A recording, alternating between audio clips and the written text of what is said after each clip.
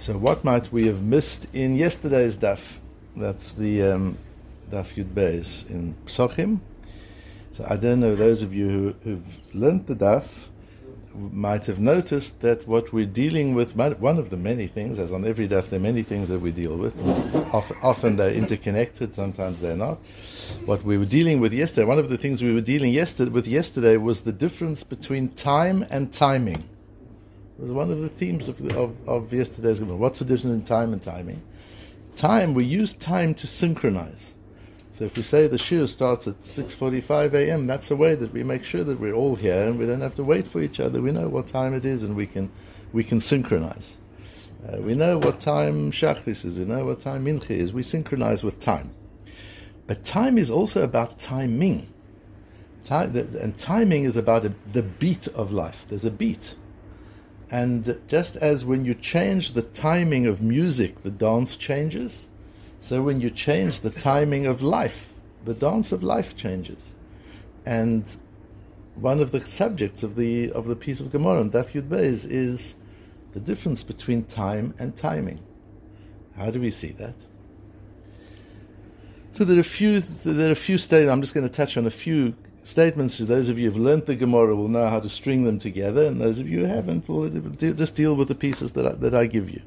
The first case, in talking about time and timing, from a synchronization perspective, there are two areas that the Gemara is dealing with. The one area is Bedikas Chometz, where synchronization has to be very meticulous. Because if you don't synchronize your time precisely, you could land up eating Chometz after Zman Biur and Zman after the time where you're no longer allowed to eat it, and that could be a serious issue. So you've got to synchronize the time well. The other case that the Gemara talks about of synchronizing time is in the Drisha and Chakira of Eidim. So we've always got to have two Eidim, and the evidence of the two witnesses has to synchronize. So we have drishas and chakiras. The cross-examination consists of two parts. Drisha is we ask them all sorts of questions. Chakira is specifically about time and place. And chakira allows for hazama. Hazama means that somebody else can come along and disqualify these eidim by saying at that time and place you weren't there because you were with us somewhere else. So time and place becomes a crucial part of the validity of evidence. And the two eidim have to synchronize their time. What happens if they're not exactly synchronized? That's what the Gemara deals with. So these are the two cases of time synchronization that the Gemara is talking about. And back on Yud Aleph Amud Beis, the Gemara brings as a machlokes Rabbi Yehuda and Rabbi Meir that we're dealing with all the time, Rabbi Meir and Rabbi Yehuda, where there's a machlokes about the day before Pesach. Rabbi Meir says you can eat up till the end of the 5th hour of the day. And the beginning of the 6th is the time to burn. Rabbi Yehuda inserts a neutral time. You can eat up to the end of the 4th, you do nothing during the 5th, and you burn during the 6th. That's their difference of opinion. And Abai and Rava go backwards and forwards as to what the reasoning for that is. So it brings a case here about the Eidim, about the witnesses. One Eid says it was at 2 hours after, it was 8 o'clock in the morning, and the other one says it was at 9 o'clock in the morning. Edutan Chayemet. That's okay. But if one says it was at 8 o'clock and the other one says it was at 10 o'clock, there's more than a 2-hour difference between them, then we say the evidence is not synchronized. Divrei Rabbi Meir. Rabbi Yehuda Meir Edutan Chayemet. Rabbi Yehuda says 2 hours difference is still okay. People can make a mistake between 8 a.m. and 10 a.m. Can be. But but if one says 5 and one says 7 hours after sunrise, edutan betela, then we disqualify them. But it's still 2 hours. Says Rabbi Yehuda, yes, but it's a different 2 hours. There's a difference between 8 and 10 and 11 and 1. The difference is between morning and afternoon. People don't make a mistake between morning and afternoon. They make a mistake between 8 and 10, but not between morning and afternoon. That's one piece of Gemara. Later on, another whole discussion, and the Gemara says, Ben Yamama Lelelia Loitoyinshi. So if it's daytime and nighttime, even half an hour or 1 hour won't disqualify them.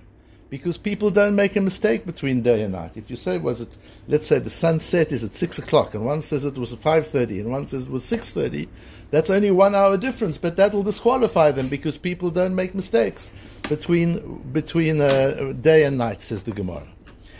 And then the third piece of Gemara, eventually the Gemara goes back and says, Omar El Omar Rava, the reason that Rabbi Yehuda says you've got to wait that middle hour, you can't do anything, is because Gzeira Mishum Yom HaMa'unon. It can be a cloudy day, you don't know exactly what time it is, how far the sun has gone, so make a Gzeira, make a little bit of distance. Remember, this is Rabbi Yehuda, who is conservative with Gezeiros. He doesn't make a lot of Gezeiros, as we learned yesterday.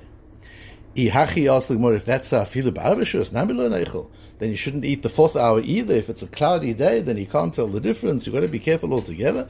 Omarav Papa, Dalit Zman Suda L'cholhi. No. Up till the end of 4 hours, people know they can eat. They know it's eating time. So people will get it right. What do we see here?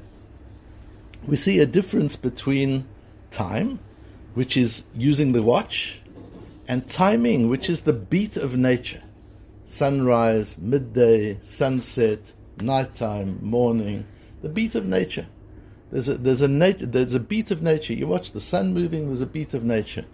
The days of the week, the month, the moon getting bigger, the moon getting smaller. Last night we were having dinner and we could see the moon through the thing, and my wife said, look, it's getting smaller already. You notice, past the middle of the month, it's getting smaller already. So there's a beat.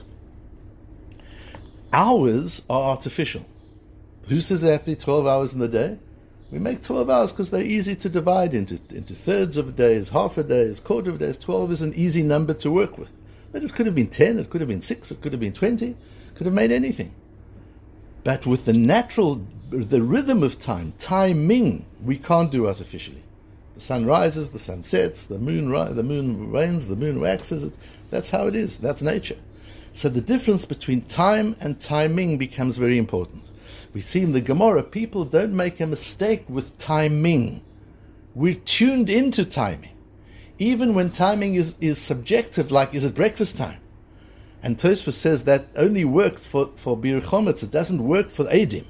Because if Eidim are trying to figure out what time did I see this event, they're not tuned into whether it was breakfast time or it wasn't. But if you're talking about can I still eat Chometz, your body tells you if it's breakfast time or it's past breakfast time.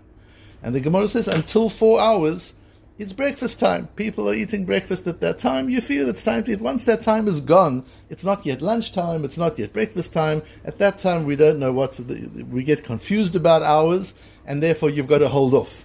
But you know when's breakfast time, so you say you can eat breakfast time until the end of the 4th hour. And I want to talk to you briefly about the importance of time and timing. Because time, as important as it is to synchronize our activities, and I'm not suggesting that we operate without watches, because we live in a complex society where we have to synchronize time. But I will say to you that if you only relate to time with a watch, then you've lost control of your timing. Then your body and your mind and your soul is out of tune with the Olam. The idea of halacha is to be in tune with the timing of the world. The watch helps us. And I even, with Man Kriya Shvansa and these things like down to the minute, down to the second, where they say, yes, okay, that's helpful. We can look at our watch and we can know if it's time to say Shema, if it's still time to say Shema, if it's too late. We can use our watch to know that. But you're meant to be tuned in to the natural cycle, that it's the first third of the day, or Zman Tefillah is the quarter of the day. Or the other way around, the first quarter of the day for Kriya Shema, the first third of the day for Zman Tefillah. It's important to be linked in, to be tuned in to where the sun is, because the sun moves gradually. And when you're tuned into timing, you slow down. You're not so crazy. You look at your watch and every second the thing is moving. It can drive you a sugar. There isn't a moment of stillness. But this morning I was sitting outside learning and watching the sun come up from darkness to beginning of light. It's so beautiful. And it calms you. And it slows you. And I learned many, many things during COVID. The one thing I learned, it slows you down. all of a sudden you can't operate at the speed you normally do. You can't walk at the speed, you can't think at the speed, you can't speak at the speed.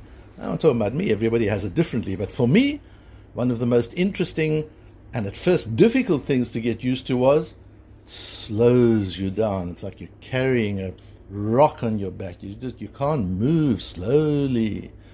And all of a sudden I discovered, what a gift. I was able to understand Gemaras I'd never understood. I was able to understand Chumash I'd never understood. Because you don't have the time, because the hand's moving. And you don't have the time. If we're only tuned into time, there is no time. We're always short of time. Because every second, the second's gone. But if you're tuned into timing, you've got time. You can dwell a little longer on something. I was learning an important piece of Zohar. I don't learn Zohar Keseder, but I learn Sforim that use Zohar, and through that I'm able to get insight into the Zohar. This is on Parshas Chayei Sorah.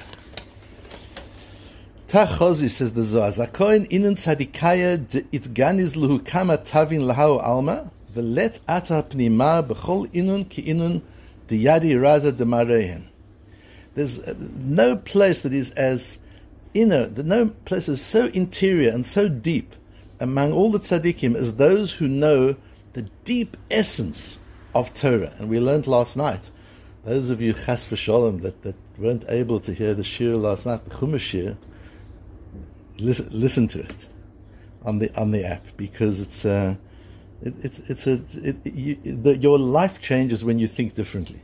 And you'll think differently about a lot of things after you've understood the piece of Chumash that we did with Yaakov and Esav. And part of it was Esav's attempt to deprive Yaakov of the ability to get deep into the Soidei HaTorah, as the Klei Yocha talks about it. That's all he needed to do.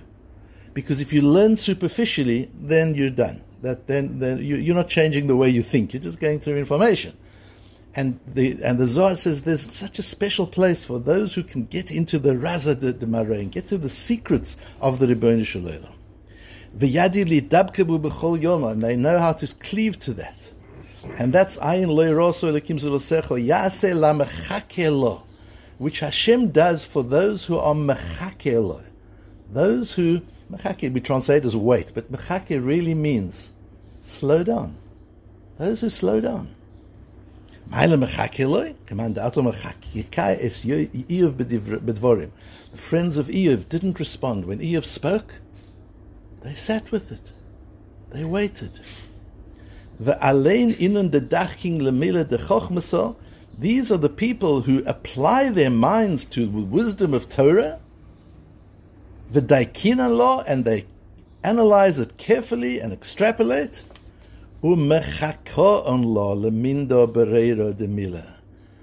they wait on an idea. They don't move off right away like the hands of the watch. Next thing, weiter. Weiter. You miss it all. It's like those of you who've been on safari. No, you drive through fast, you see nothing. And even if you drive through slowly, you're unlikely to see. 20 miles an hour is considered far too fast to be able to see anything. You've got to stop. Just look. Drive a little bit. Stop. Just look. It says the Zohar, it's the same with Torah. It's Yaseh lamechakelo. The Ribono Shel Olam makes miracles, nisim of understanding. If you just wait a little bit. If you rush through a Gemara, you're not going to see the nisim, you're not going to see the sodas, you'll see nothing. That doesn't mean we don't also have to cover some ground. But also we've got to find the time. That's what the shir for. Is to take one piece of the daf. Good, we have to rush through the daf. If we want to do a daf, you've got to rush through it. But take time to take one idea and be mechake. So I give you the benefits. It doesn't take 15 minutes, as you can imagine. To be mechake, to find on each daf what the thing is, and then just to wait for the idea to come. Wait for it to develop, to understand that this Gemara is talking about the difference between time and timing. The beat of life. The watch, there's no beat. The watch, there's just a movement. It's a digital, every second changes. The sun moves analog. It moves slowly. The moon moves slowly. And if we can tune into the timing of the Olam and align halacha, our keeping of halacha, with the timing of the Olam, Shabbos and Shkia and 7 days, if we just link into that, we're able to accomplish much more by slowing down and being a mechak eloi. Good.